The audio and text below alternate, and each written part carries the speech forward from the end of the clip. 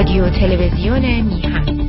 برنامه‌های ما را در شبکه‌های اجتماعی به نشانی میهن تیوی وان دنبال کنید. همچنین پخش زنده رادیو و تلویزیون میهن همراه با مقالات تحلیلی و تازه‌ترین اخبار جهان به زبان انگلیسی در وبسایت ما به نشانی mihantv.com در دسترس شماست.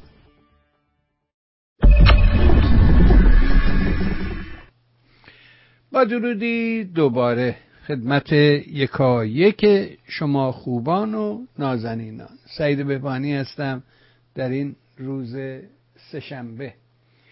سه‌شنبه 10 اکتبر 18 ماه مهر است و این ماه مهر عجب ماهی شد و پر از بلا در حقیقت و اینا همش مربوط است به اهریمن حاکم بر میهن. داشتم گوش میدادم خبرهای مختلف و رسانه‌های مختلف رو،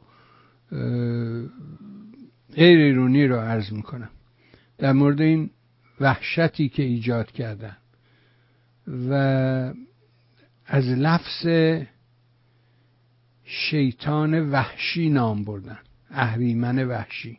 گفتن این اهریمن وحشی است که برخاسته. این برای من نکته جالبی بود. به هر حال این ترم اهریمن که بدانیم که اینا اهریمنن، واقعا تجسد اهریمن به روی کره زمین. میدونی که این ماجرای حماس بعد از اتفاقاتی که افتاد و 11 سپتامبر و مسائل و اینها و جنگ 30 روزه و ماجرای حزب الله و اسرائیل و خروج نیروها و خروج نیروهای سوری از لبنان ریشه در گذشته داره. بنابراین تاریخ خیلی مسئله مهمیه به نظر من و دونستن تاریخ برای ما مهمه. یه انتخاباتی به واقع درست صورت گرفت. متاسفانه تو این نظام ها فقط یه بار انتخابات میشه و به محض اینکه این گروهی به سر کار میاد دیگه بعدش انتخابات ما نمیبینیم، خصوصا در سکت ها، فرقه ها.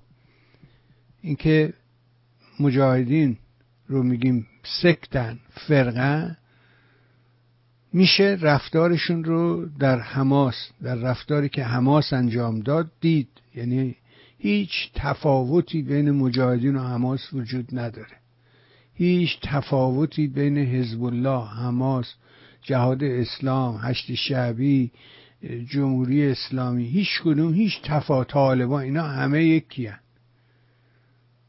امروز یه استاد دانشگاهی که کارشناس مسائل اسرائیل داشت توضیح میداد که ما میفهمیم که اسلام این نیست، اسلام گونه دیگری است، ولی اینا همون گفتم اون ترمو به کار بود، شیطان وحشی هستن که از اعماق تاریخ اومدن بیرون و جهان رو تاریک کردن.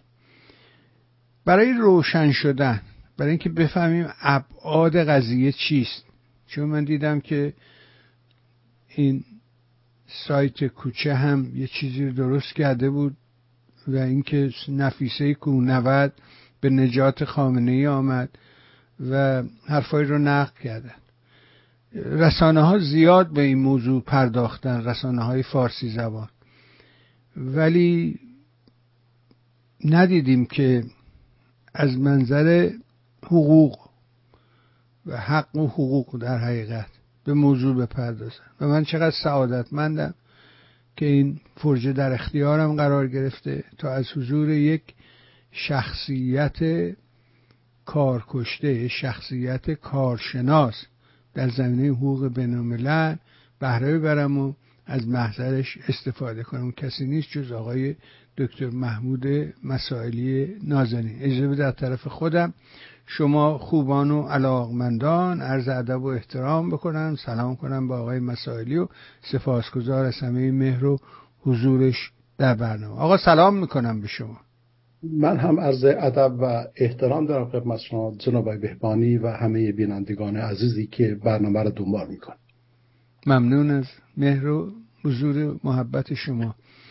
عرض میکردم که این داستان بالاخره در پس از این وقایع، یعنی ماجرای 11 سپتامبر، خروج اسرائیل از خروج نیروهای سوری از لبنان، جنگ 33 روزه و در حقیقت انتخاباتی که در این منطقه نوار غزه انجام گرفت و این گروه ملعون با یه انتخابات درست واقعی به مسند قدرت رسیدن و از اون تاریخ به بعد ما دیگه شاهد هیچ گونه انتخابی نبودیم و این گروه که تحت حمایت نظام اهریمنه و شخص علی خامنه ای است، علیرغم حرفایی که زدن از ترسشون میبینی که چجوری قالب تهی کردن و تا حالا 3 بار خامنه ای گفته که ما حمایتشون میکنیم، ما دخالت نمیکنیم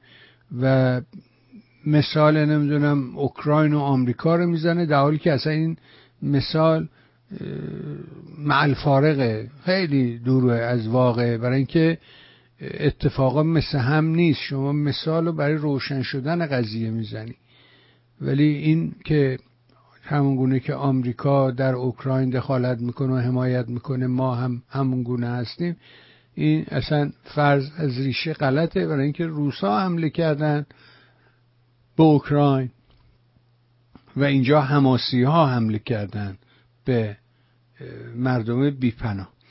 بذارید از آقای مسائلی بپرسیم که نگاه این عزیز رو به این مسئله بدونیم که واقعا از منظر حقوق چیست ماجرا، چگونه میشه بررسی که این حرفایی که رسانه ها میزنن تا چه حد پایه مایه داره. خوشحال میشم نظر از دالی رو بشنویم. بله، با سپاس فراوان خدمت شما آقای بهبانی عزیز. ذهن من هم عجیب درگیر بود این روزها، باور کنید اصلا تمرکز کلا به هم ریخته است. برای اینکه اخبار رو پیگیری میکنیم، عمده خبرهایی که پخش میشه به هر حال تا اونجا که من پیگیری میکردم دیدم که 2 جناح هستن. یک جناح هستن که الجزیره و غیره از فلسطینی ها حمایت میکنن که کاملا طبیعی هستش، خاطر در قطر قرار گرفتن.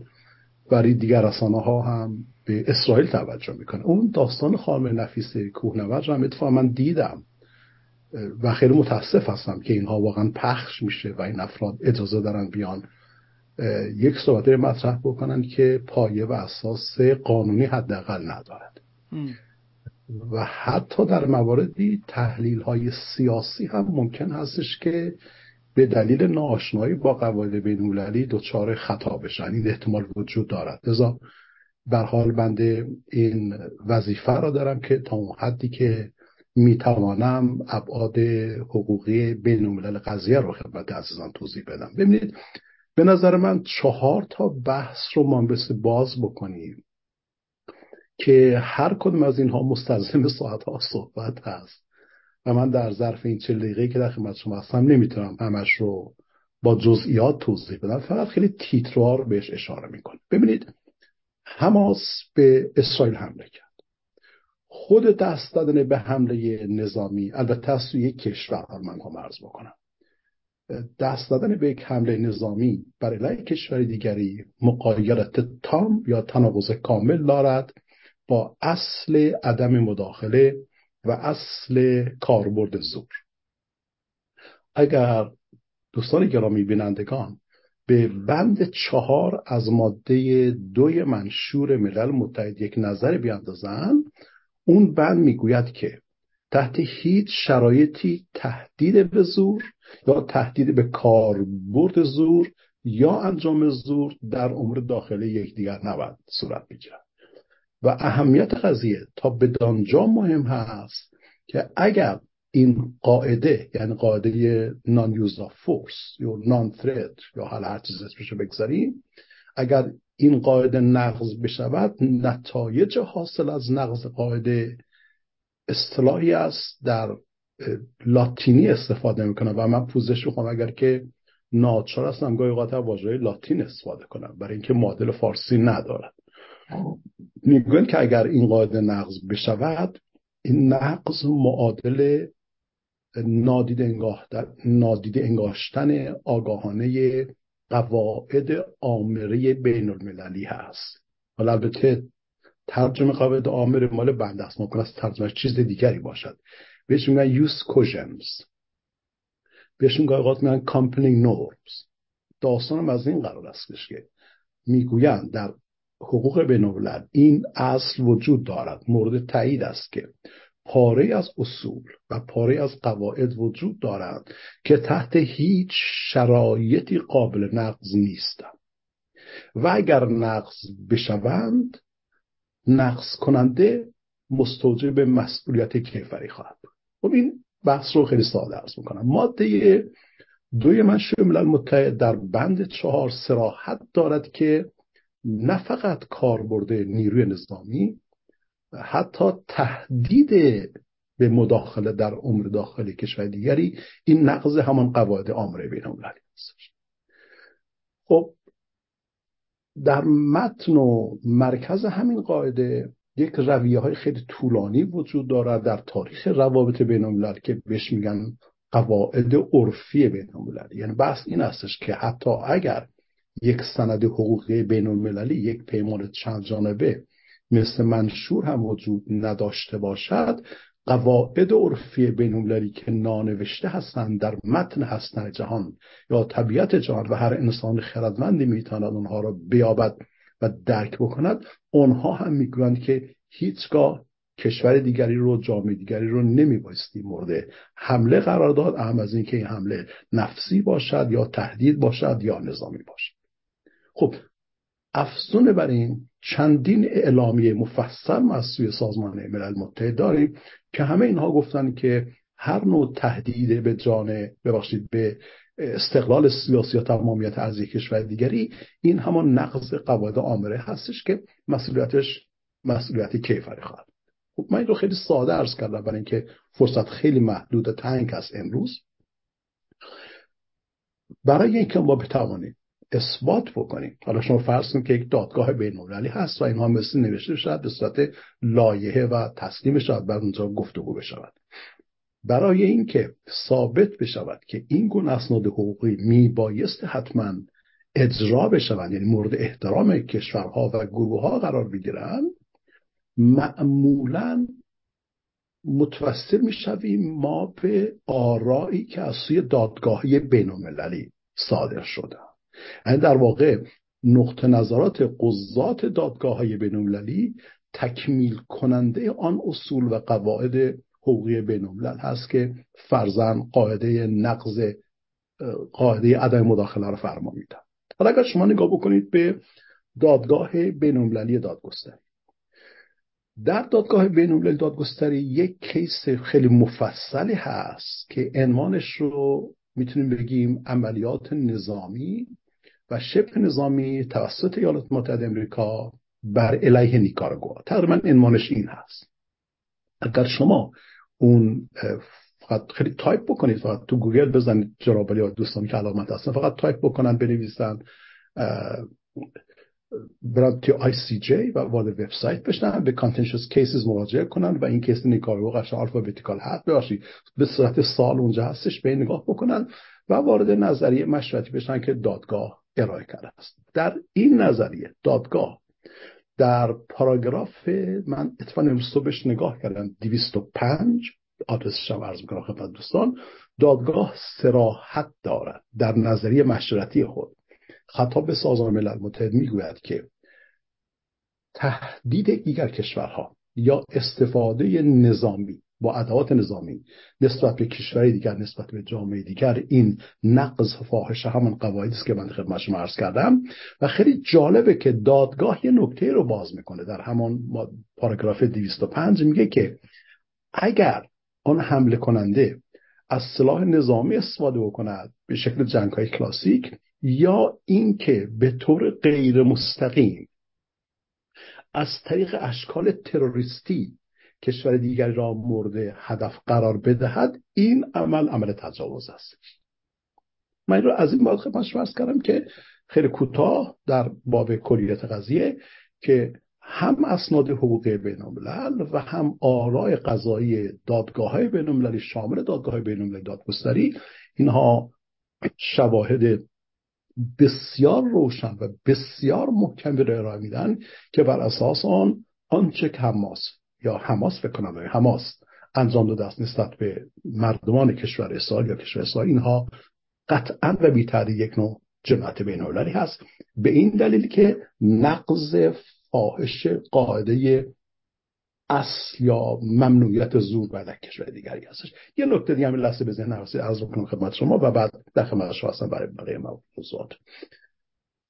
معمولا در متون حقوقی از واژه نان اینترونشن استفاده میکنن. مثلا خود منشور ملل متحد در اون بند 4 از ماده 2 واژه نان اینترونشن رو استفاده میکنه، میگه که نمیبایستی مداخله بشه.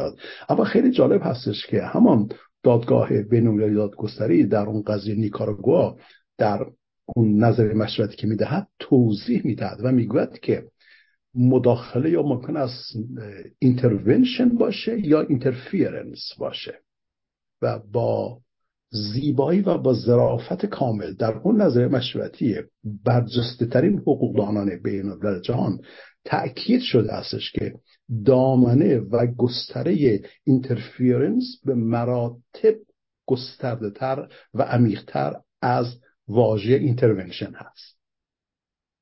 حالا اگر که ما بخوایم به نان اینترونشن با رجوع به اسناد کلاسیک مثل منشور ملل متحد ما قضیه را توضیح بدیم، هرچند که میتوانیم حمله نظامی حماس به اسرائیل رو محکوم بدانیم به انجام نوعی جنایت بین‌المللی، حتی با استناد به همون رأی دادگاه که خدمت شما عرض کردم ما میتونیم بگوییم که نان اینترفیرنس رو اینها قاعدش رو شکستن، یعنی دست به نوعی تهاجم زدن که با تمامی معیارهای مربوط به حقوق بین‌الملل، حقوق کیفری بین‌الملل و غیره در تضاد کامل بوده است. این رو خواستم خیلی کوتاه خدمت شما عرض کنم. حالا شما بفهمید تا وقت من بتونم بقیه موضوعات هم خدمتتون توضیح بدم. بله، عرضم به حضور شما که اشاره کردید، یعنی با توجه به این فرمایشات شما آیا جمهوری اسلامی درک کرده که از منظر حقوق بین‌الملل چه خطری در حقیقت تهدیدش میکنه یا چیه اصلا خود ماجرا کدام است؟ آقای بهبانی عزیز، اصلا من گاهی اوقات احساس میکنم که اینا اصلا این موضوعات رو نمیدانن، حتی اگر آفرین، من می‌خواستم همین رو بشنوم. اگر در میان مشاورانشون اگر در دانشگاه‌های این موضوعات رو باز میکنن، بالاخره اینها ممکن است که فکر میکردن و به عواقب کارهای بسیار خطرناکی که انجام میدن حداقل فکر میکنن. من اصلا تصور نمیکنم که اینها درک روشن از این موضوعات داشته باشن، برای اینکه اون آقا یک سری مهملات رو به هم میبافد و مجلسگزاران درگاه هم میگن که به چه بله شما درست میگوید. یه مثال بزنم خدمت شما. مدتی پیش دیدم که ایشان گفتش که ما به هیچ عنوان در امور داخلی دیگران مداخله نمی کنیم، بلکه حضور ما در نزد دیگر ملت ها حضور معنوی است. این حرفی که ایشون این نظر.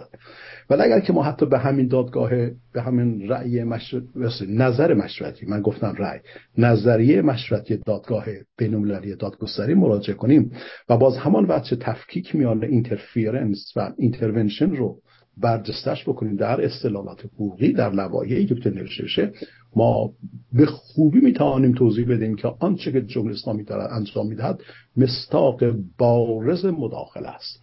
و مداخله دو بعد دارد، هم مداخله نظامی به شکل کلاسیک قضیه هست، هم مداخلش در واقع مربوط هست به اقدامات تروریستی و وحشیانه که انجام دادن که معادل میشه با نقض قاعده اینترفیرنس. حالا یه پرسش مطرح میشه، اتفاقا خیلی نکته جالبی رو شما مطرح کردید. مثلا من میبینم که در همه رسانه ها، در تمام رسانه ها بدون استثناء از جنگ های نیابتی استفاده میکنن. میگن خیلی خوب حماس و حزب الله و کجا اینا نیروهای حمایتی هستن و اینها جنگ های حمایتی هست. نیابتی. ببخشید من اشتباه گفتم، من اصلا نیابتی. خیلی پوزش میخوام، من ذهنم اشتباه کار کرد. برای جنگ های نیابتی من اتفاقا اینجا یک نقطه نظر خاصی دارم. ببینید این جنگ های نیابتی یک اصطلاحی بود که این درست شد، فورت شد، به قول معروف شکل گرفت در طول دوران جنگ سرد، برای اینکه بتونه توضیح دهنده جنگ‌های داخلی باشد که در امتداد خطوط ایدئولوژیک آن زمان شکل گرفته بودند. اما در دنیای امروز، در دنیای پس از جنگ سرد، دیگه اساساً جنگ نیابتی معنای واقعی خودش را از دست داده است. به جنگ نیابتی امروزه میگویند prolonged war، یا بهش میگویند نتورک وار. علت چه این استش که معمولا آنچه که دارد اتفاق میفته، مثلا کاری که حماس انجام میده یا کاری که حزب الله انجام میده، درست هستش که اینا به ظاهر از سوی ایران نیابت به اصطلاح برای خودشون در نظر میگیرن و مداخله میکنن، اما این جنگ ها ابعادش فراتر جنگ های نیابتی است، به خاطر که این جنگ ها با جنایت های سازمان یافته مثل خرید فروش مواد مخدر، اسلحه، پولشویی، مثل سکس و غیره اینها آمیخته هستش. لذا توری پردازان روابط بین‌الملل که با این حوزه آشنایی دارن به خوبی میدانند که امروزه جنگ‌های نیابتی جای خود را داده است به جنگ‌های شبکه نتورک وارز و اتفاقاً ادبیات بسیار جالبی است. من آخرین بار که اینها درس میگفتم در سال 2020 خاطرم هستش که کتاب رو من خوندم از آقای آل اسمش هم یادم نیست، به نام وار ترپ، دام جنگ. بله اونهایی که ادبیات تولید کردن خیلی زیاد است اتفاقا این کتاب در این زمینه. ای کاش من فرصت میشد صحبت میکردم. اینها همشون میگن که این دام باعث شده است تا این جنگ ها پروترکتد بشه یا پرولانگ بشه.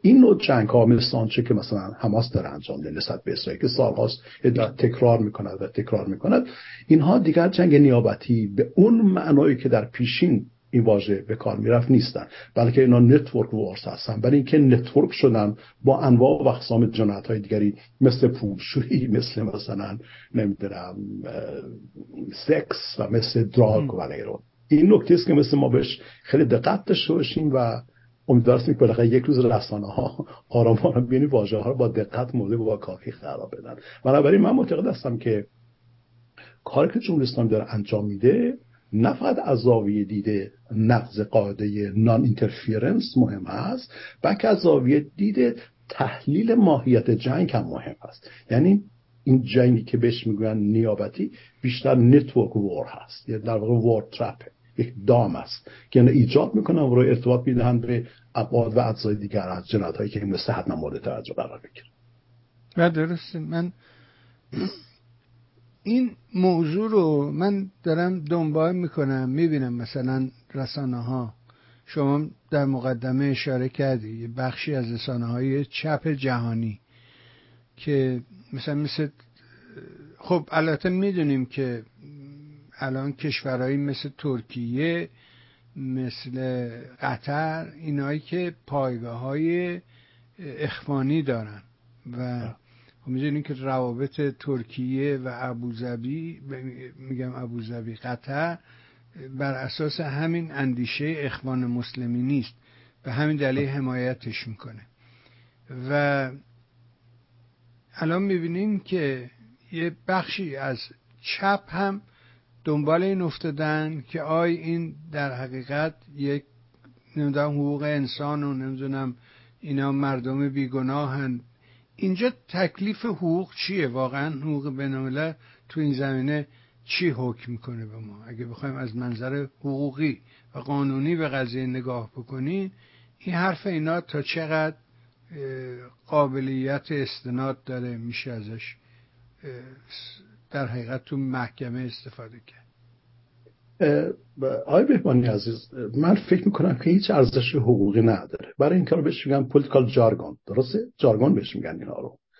اینها بیانیه ها و مواضع محکمی نیستش که از مبانی توریک برخوردار باشه. من همواره بر بحث توری اصرار می‌ورزم. یعنی اگر نظریه ها توریک نباشد یا در چارچوب توریک نگنجد، اینها میشه اپینیون، میشه حرف. خب حرف میزنن دیگه، حرف میزنن. شما حساب بکنید ساعت ها و ساعت ها در رسانه میشن حرف میزنن. خب حرف میزنن، مردم برای گوش میکنن.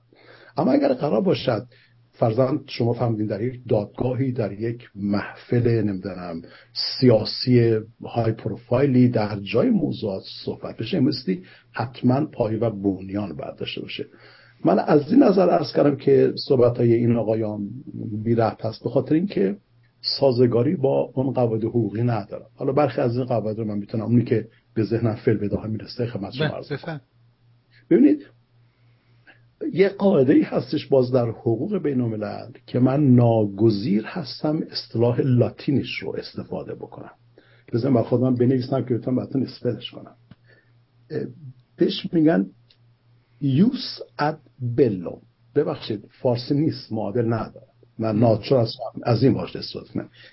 یوس اد بلوم JUSADBLLUM. یوس اد بلوم. قاعده یوس اد بلوم میگوید که شرایط مشخصی باید به کشوری اجازه بدهد که اگر اختلاف نظری با کشور دیگری دارد، اگر اون اختلاف نظر نتواند از طریق ابزارهای مسالمت آمیز که راههای زیاد داره مثل صحبت بشه، آن کشور ممکن هست دست به جنگ بزنه.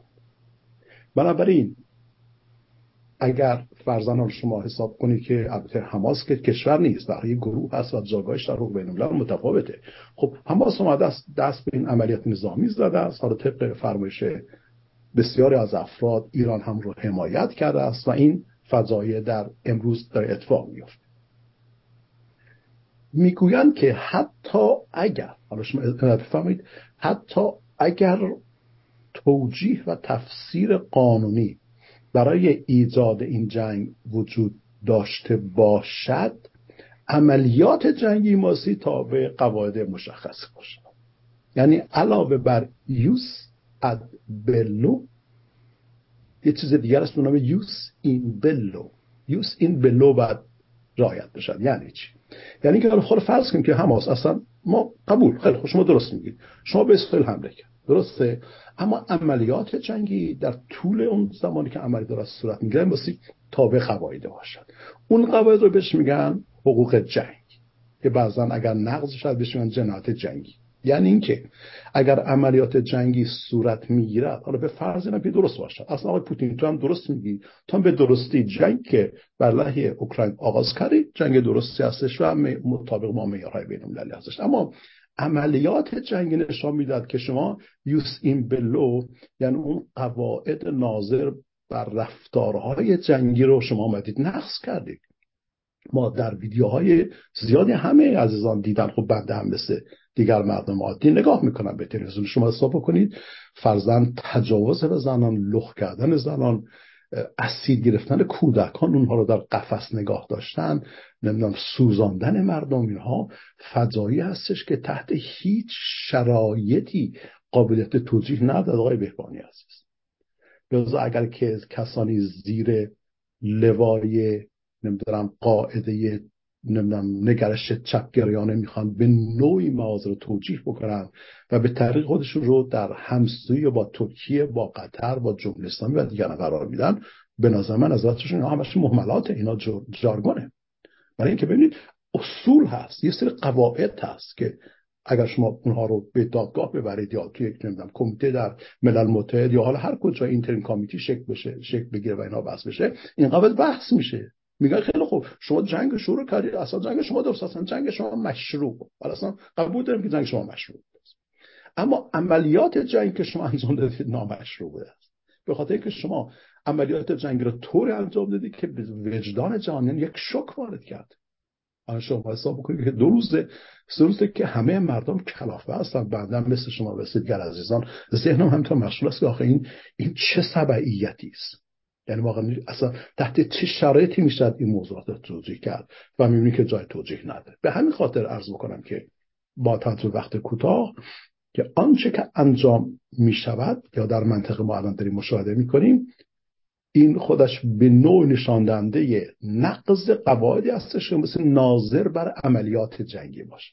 حالا جالب یه نکته دیگه بزنم، اگر شما به مقابله نامه 4 ژنو در سال 1949 مراجعه بفرمایید، چون 4 تا مقابله نامه همزمان در 1949 اینها منتشر شدن، یک پروتکلی به مقابله نامه 4 منضم شد در سال 1977 که هم مقابله نامه و هم پروتکل الحاقی اینها میگویند که غیر نظامیانی که به هر دلیلی گرفتار بلای جنگ میشوند، حالا فرض کنید جنگ حتی مشروع هم باشد، این غیر نظامیان بسیاری کاملا مورد حمایت قرار بگیرن. یعنی اصلا وظیفه اون کشورهای، اون گروه‌هایی که در جنگ هستش که از این مردم حفاظت به عمل بیارن.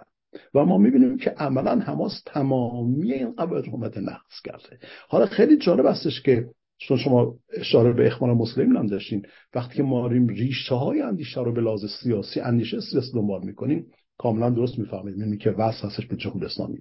بنابراین من فکر نمی کنم که اون کسانی که حالا به نوعی ردای چپگرای خودشون رو پنهان میکنن یا کسانی که سعی میکنن ماسمالی کنن، مثل خانم نفیسه گفتیم، نفیسه دیگران، به نظر من اینها حرفاشون مهملات است و کوچکترین ارزشی نداره. این عرضه من.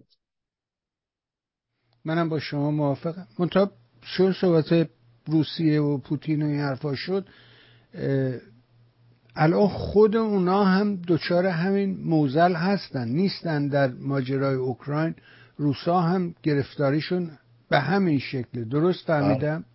بله، عرض من همینه. بازم یکم تکرار بکنم، ببخشید اگر کمی نه ثقیل باشه. ببینید، میگن که یک جنگی صورت میگیره، اون جنگ باید مشروع باشه. یعنی چی؟ یعنی اون جنگ باستی برابر باشد، هماهنگ باشد با قواعد بین‌المللی. اون قاعده بین‌المللی اصلی رو بهش میگن یوس اد بلوم. بازم عرض کردم چون معادل فارسی ندارد من مجبورم لاتین به کار ببرم. تمام متون حقوقی همین واژه رو به کار میبرن. میگویند که میباستی حتما دلیل موجهی وجود داشته باشد که به کشوری اجازه بدهد تا جنگ را به علیه کشور دیگر آغاز کنه. خب درست. حالا فرض کنیم که آقای پوتین هم اصلا درست میگوید. پوتین به اوکراین حمله کرده است. کاملا هم حالا فرض میکنیم که توجیهاتی که ایشون میکند یا کشورش انجام میده درست است، یا کاری که حماس داره انجام میده و خب طبیعتا با حمایت ایران، قطر، حالا شما فهمیدید ترکیه و غیره هم برخوردار هست. فرض کنیم که اینها مشروع هست، لجیتیمیت است، بر اساس همون یوس اد بلوم که عرض کردم، مثلا جوست مینویسم. اما انجام عملیات جنگی در طول نبرد مثل تابع قواعد دیگری باشد. لذا جنگ میتواند مشروع باشد اما از نقطه نظر قواعد جنگی نامشروع باشد. لذا دادگاه بین‌المللی میان اینها رو با هم دیگه مقایسه میکنن که وقتی میگیم جنگ مشروع، منظور از مشروعیت چیست؟ فرض کنید که یک کشور از خودش میاد دفاع میکنه، ماده 5 که مشروع بلند مدت سلف دیفنس، از خود دفاع میکنه. فرض کنید که اصلا ما بنا رو به این میذاریم که حماس داره از خودش دفاع میکنه، خوبه، حماس و کاملا موجه هم هستش، ولی عملیات جنگی که اینها انجام میدن و اون توحش که خودشون میدن، این در تقابل کامل با معیارهای پذیرفته شده بین‌المللی است که یه مقدار زیادش ابعاد اخلاقی اتفاق داره. بازم عرض کنم اگر که شما مثلا به مقاومت 4 ژنو نگاه بکنید، یا پروتکل الحاقی اول به مقاومت 4 نگاه بکنید، اگر به منشور ملل متحد نگاه بکنید، به چندین اعلامیه حال است، ای کاش من اینا رو بنویسم بخونم از رو، اینها همگی نشان میدن که عملیات جنگی غیر مشروع است. حالا جالبه که اگر شما همین غیر مشروع بودن عملیات جنگی در جنگی که فرضاً مشروع است، این بازم عرض کنم، یه جنگی فرضاً مشروع است اما عملیات جنگی در اون نامشروع است، همین نامشروع بودن عملیات جنگی دقیقاً تطابق دارد با ماده 7 اساسنامه دادگاه کیفری بین‌المللی. در مقابل نامه روم یا اساسنامه دادگاه کیفری بین‌المللی که ما رو باز کنیم روی اینترنت رو بخونیم خیلی مفصل، میگوید که این نوع اقداماتی که انجام میشن اینها بی تردید مشروعیت عملیات رو به طور کامل زایل میکنه و کسانی که دست به این جنایت‌ها میزنن اینها مرتکب جنایت بین‌المللی باشن. یعنی چی؟ یعنی اینکه برخورد با این جنایتکاران فرضاً در این قضیه اخیر فقط به عهده اسرائیل نیست، فقط به عهده نمکک نیست، جامعه بین‌المللی در مجموع به دلیل چه میگن جهان شمول بودن اون عملیات نامشروع، جامعه بین‌المللی مثل نسبت به حماس برخورد میکنه، عکس العمل نشون بده، واکنششون بده. بنابراین صلاحیت ذرةً فقط به دفاع اسرائیل از خود محدود نمیشود، بلکه دامنه قضیه آنقدر گسترده است بر اساس ماده 8 اساسنامه دادگاه کیفری بین‌المللی که کل جامعه جهانی میتونه نسبت به اون اقدام بکنه. من خیلی متاسف هستم که مثلا بلینکن امریکا و در این مواضع خیلی زشت و نمیدونم واقعا اصلا من نمیدونم چطور باید بهش اینها پاسخ بدیم. اینا نکاتی است که بهمانی از و بینندگان محترم بسیم باز بشه، مثلا ساعت ها بهش توضیح داده بشه تا یکم قضیه روشن‌تر بشه. میفهم. اگر برای شما امکانی باشد البته ما میتونیم روز پنجشنبه پیش رو ساعت نیستم زبانی، من تا روز جمعه نیستم، دارم میرم بیرون، شنبه برمیگردم. پس این موکول میشه به 2 هفته بعد انشالله که بتونیم در خدمت شما باشیم. حالا شما پنجشنبه رو گفتم میبینه که من در حالی که در سفر هستم میتونم از تلفن استفاده کنم وصل بشم. ساعت 12 ظهر به وقت شما 9 صبح به وقت ما اگر امکانش باشه میتونیم 1 ساعتی در خدمت شما باشیم بحث رو باز کنیم اگه امکانش باشه. من حتما نگاه میکنم و اگر شده چون در طول سفر هستم خدمت شما حتما اطلاع میدم. ممنون میشم اگر این فقط از فرصت اضافه استفاده کنم و بگم که واقعا همچنان که بارها عرض کردم من واقعا صمیمانه از اونهایی که این موضوعات را میدانند خواهش میکنم، درخواست میکنم که قدم بگذارن جلو، که من تنها نباشم که این موضوع چون فقط یه نفر داره حرف میزنه، که با هم باشین، میزگردهای شکل بگیره، بحث مفصلی صورت بگیره تا این موضوعات برای مردم باز بشه. خب اینقدر ما عجولانه بحث رو ظرف 40 دقیقه میخوام باز کنیم واقعا نمیشه حق مرتبه ادا بشه. هرچند که من گزارش شما هستم، این تعریف شما محبت میکنید و بنده رو قابل مطرح بکنم. بضاعت منم در اون حد نیست که بتونم در حقیقت این بحث درست شما رو بتونم هدایت بکنم. منم اون رو میدونم، مشکل منم هست در حقیقت، برای اینکه دانش من به من اجازه نمیده، من ندارم اون سواد رو ندارم که بتونم در حقیقت پرسشایی رو مطرح بکنم که بتونه بحث رو باز کنه یا فکر شما رو فعالتر بکنه. این مشکل هست.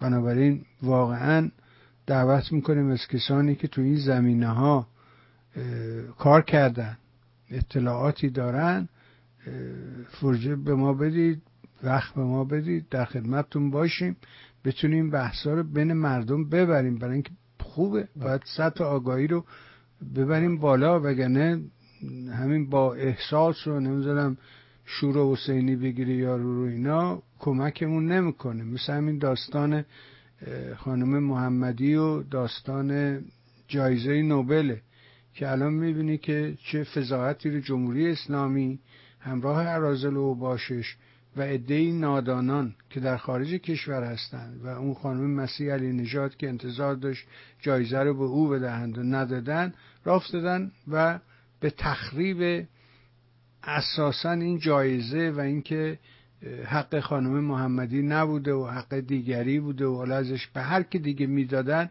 بازم همین داستان بود، هیچ فرقی نمیکرد. اگه به خانم سپهری هم میدادن گفتن این زنه چادریه، شما هم لایک نیستید، لایسیته رعایت نکردید، رفتید زن چادری رو آوردید، اسلامی این حرفا هر جوری شما میگفتید، این چون به نفع جمهوری اسلامی نیست. و یه عده آدمای نادان و حسودم در بیرون هستن، اونا هم دنبال منافع خودشون هستن. من بارها راجبش حرف زدم و از اینکه این بانو برنده این جایزه شد واقعا خوشحالم.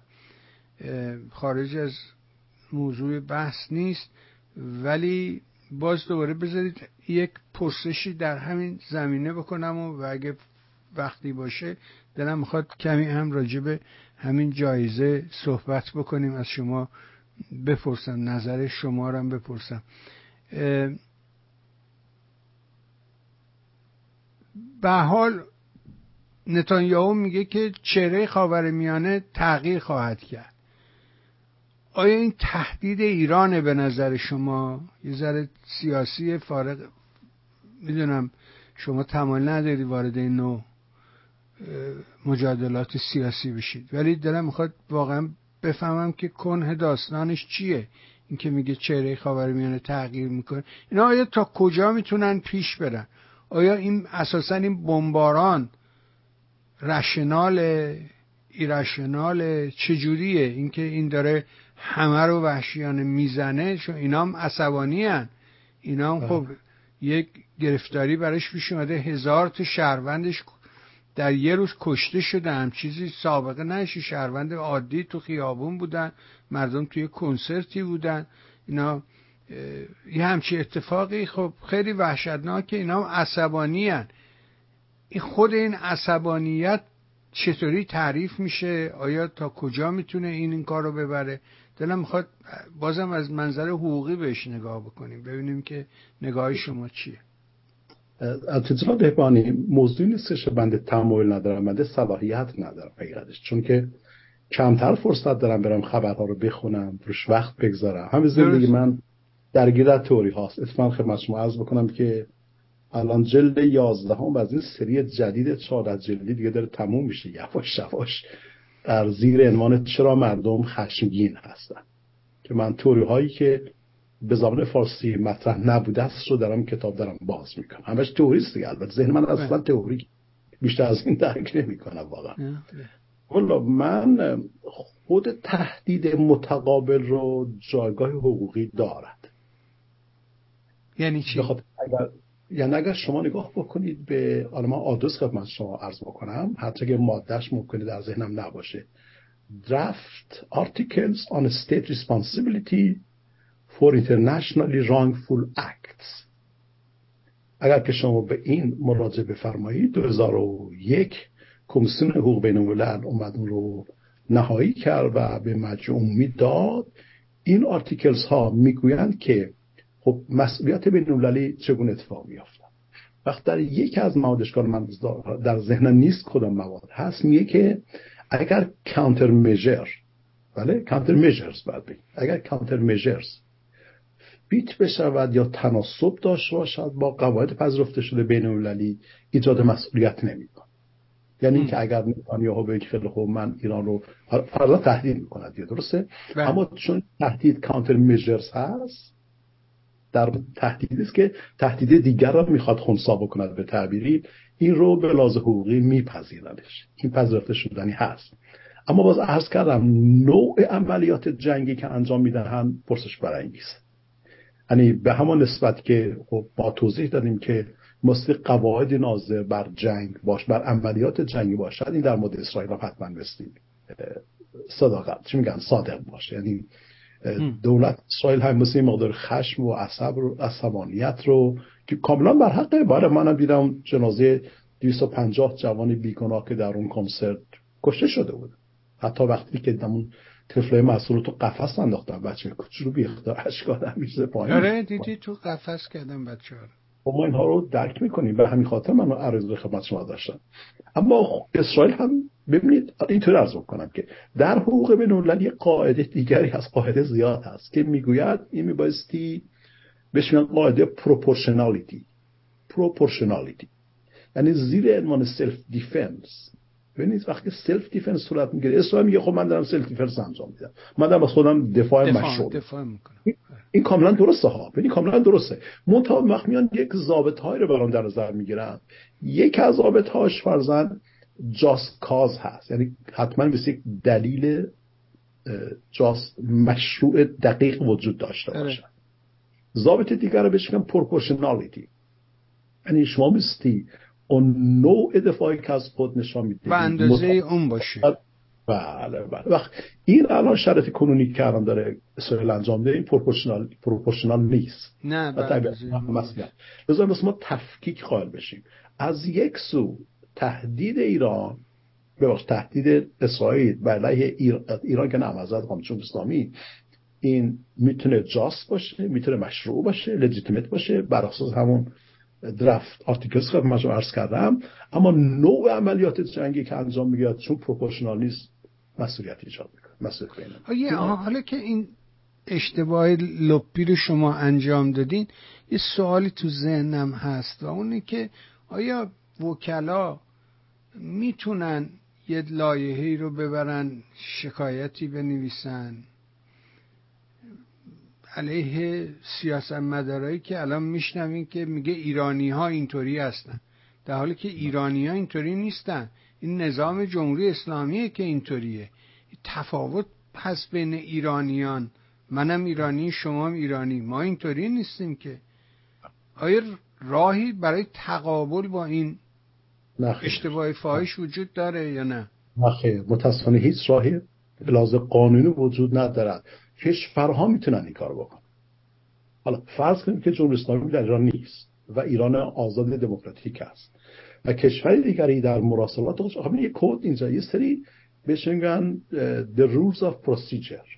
مثلا در سازمان ملل متحد در مجمع عمومی چی میشه؟ آیین‌نامه، یک آیین‌نامه‌های وجود دارد.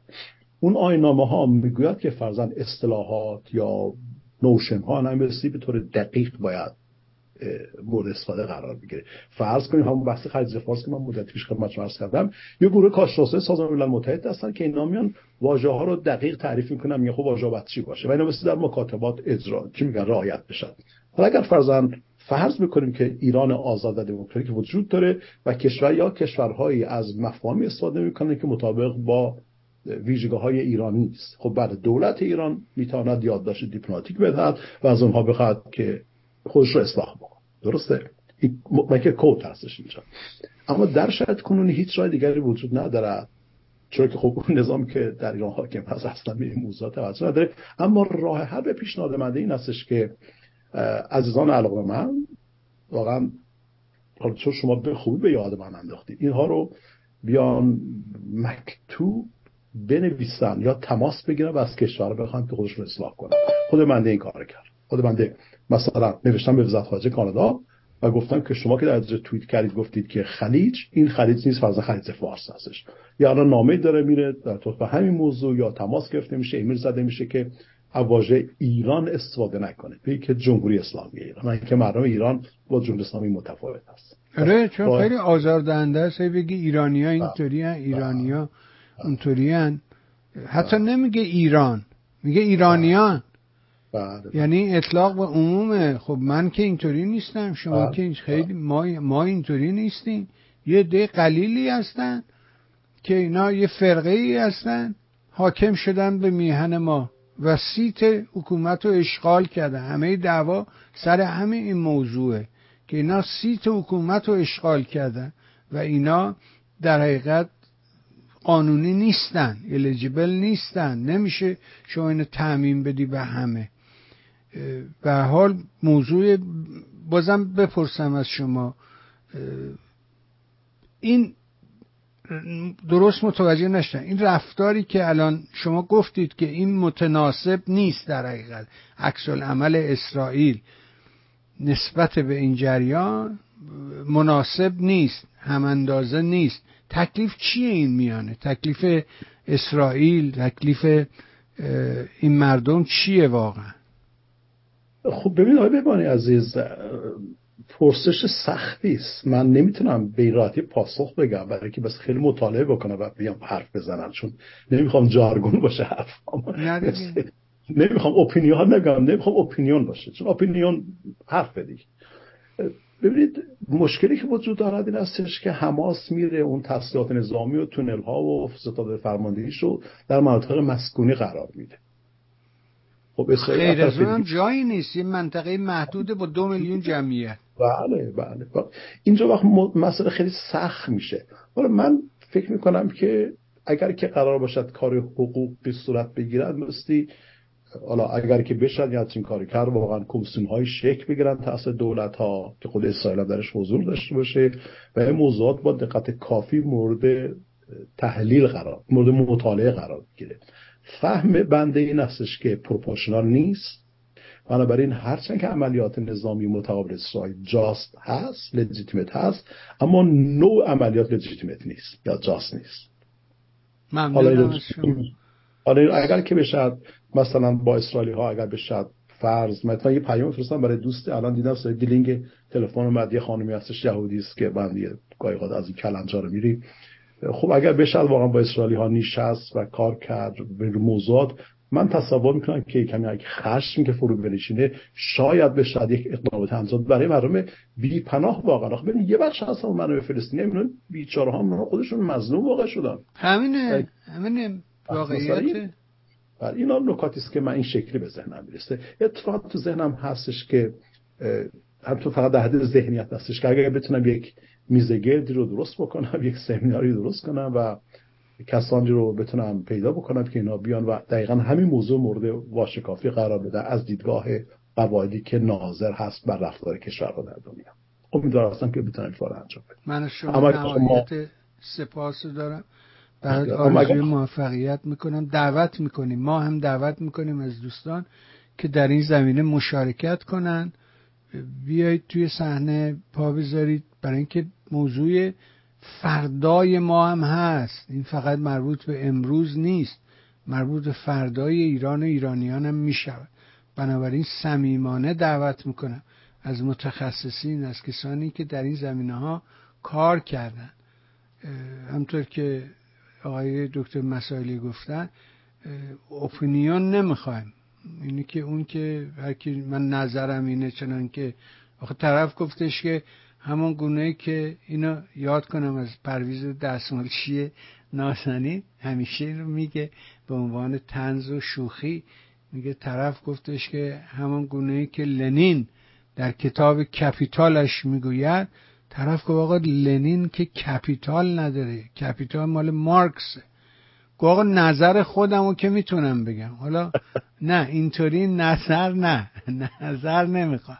کسی واقعا اطلاع داشته باشه خوشحال میشیم که در این زمینه یاری برسونه. آقا بسیار از شما ممنون، سپاسگزار. شرمنده از این که فرجه نداشتیم، فرصت به اندازه کافی نبود. این روزا وقت تنگ، واقعا سیر حوادث زیاد، سیل حوادث در حقیقت به جای سیل حوادث است. بنابراین از شما پوزش میخوام، ولی مثل همیشه برای خودت، عزیزانت، همسر معزز و مکرمت از صمیم قلب آرزوی بهترین دارم تا فرصت دیگر و گفتگوی دیگر. ممنون از شما جناب مسائلی، سپاسگزارم، متشکرم.